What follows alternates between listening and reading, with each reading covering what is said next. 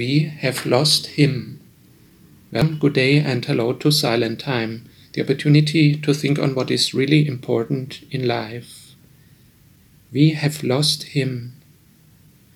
At big events where there are crowds of people in stadiums or in big shopping centers, at times it might happen despite all being careful that a child gets lost and needs to be looked for, needs to be brought back to the parents. So it seems to be not too unusual that also Mary and Joseph, they lost Jesus at that big event, at the festival in Jerusalem, the Passover festival, when Jesus was 12 years old. Luke 2 verse 45, they did not find him, so they went back to Jerusalem looking for him. It seems to be not too much special, and yet it is special, it is extraordinary, because it's not a regular child, but it's Jesus himself. Mary and Joseph, they had lost Jesus, and that is a picture for many parts of society. Jesus has been lost. There are still the churches, as there have been temples at all times. There is still religion, as it has been. But if we lose Jesus, then we have lost the Savior, and we have lost the Son of God, the Good Shepherd, who wants to take care of us.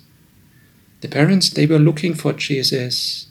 That is the right thing to do, but not because he needs us, but because we need him.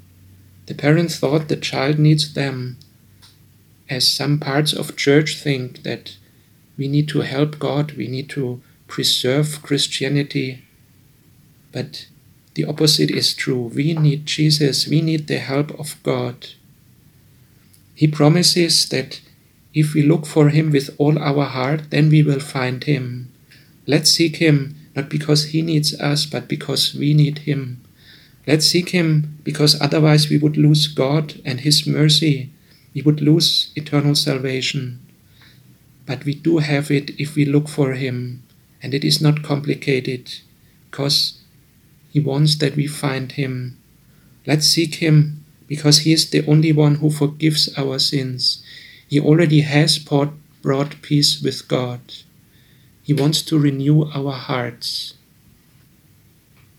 Lord, we ask for forgiveness where we have gone other ways, where we have walked away from you, where we have lost you.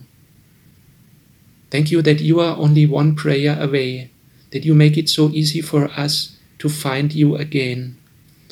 Thank you for all the salvation that you bring hope and help and love, that you bring mercy, that you want to give us a fulfilled life. We ask for forgiveness where we have other priorities.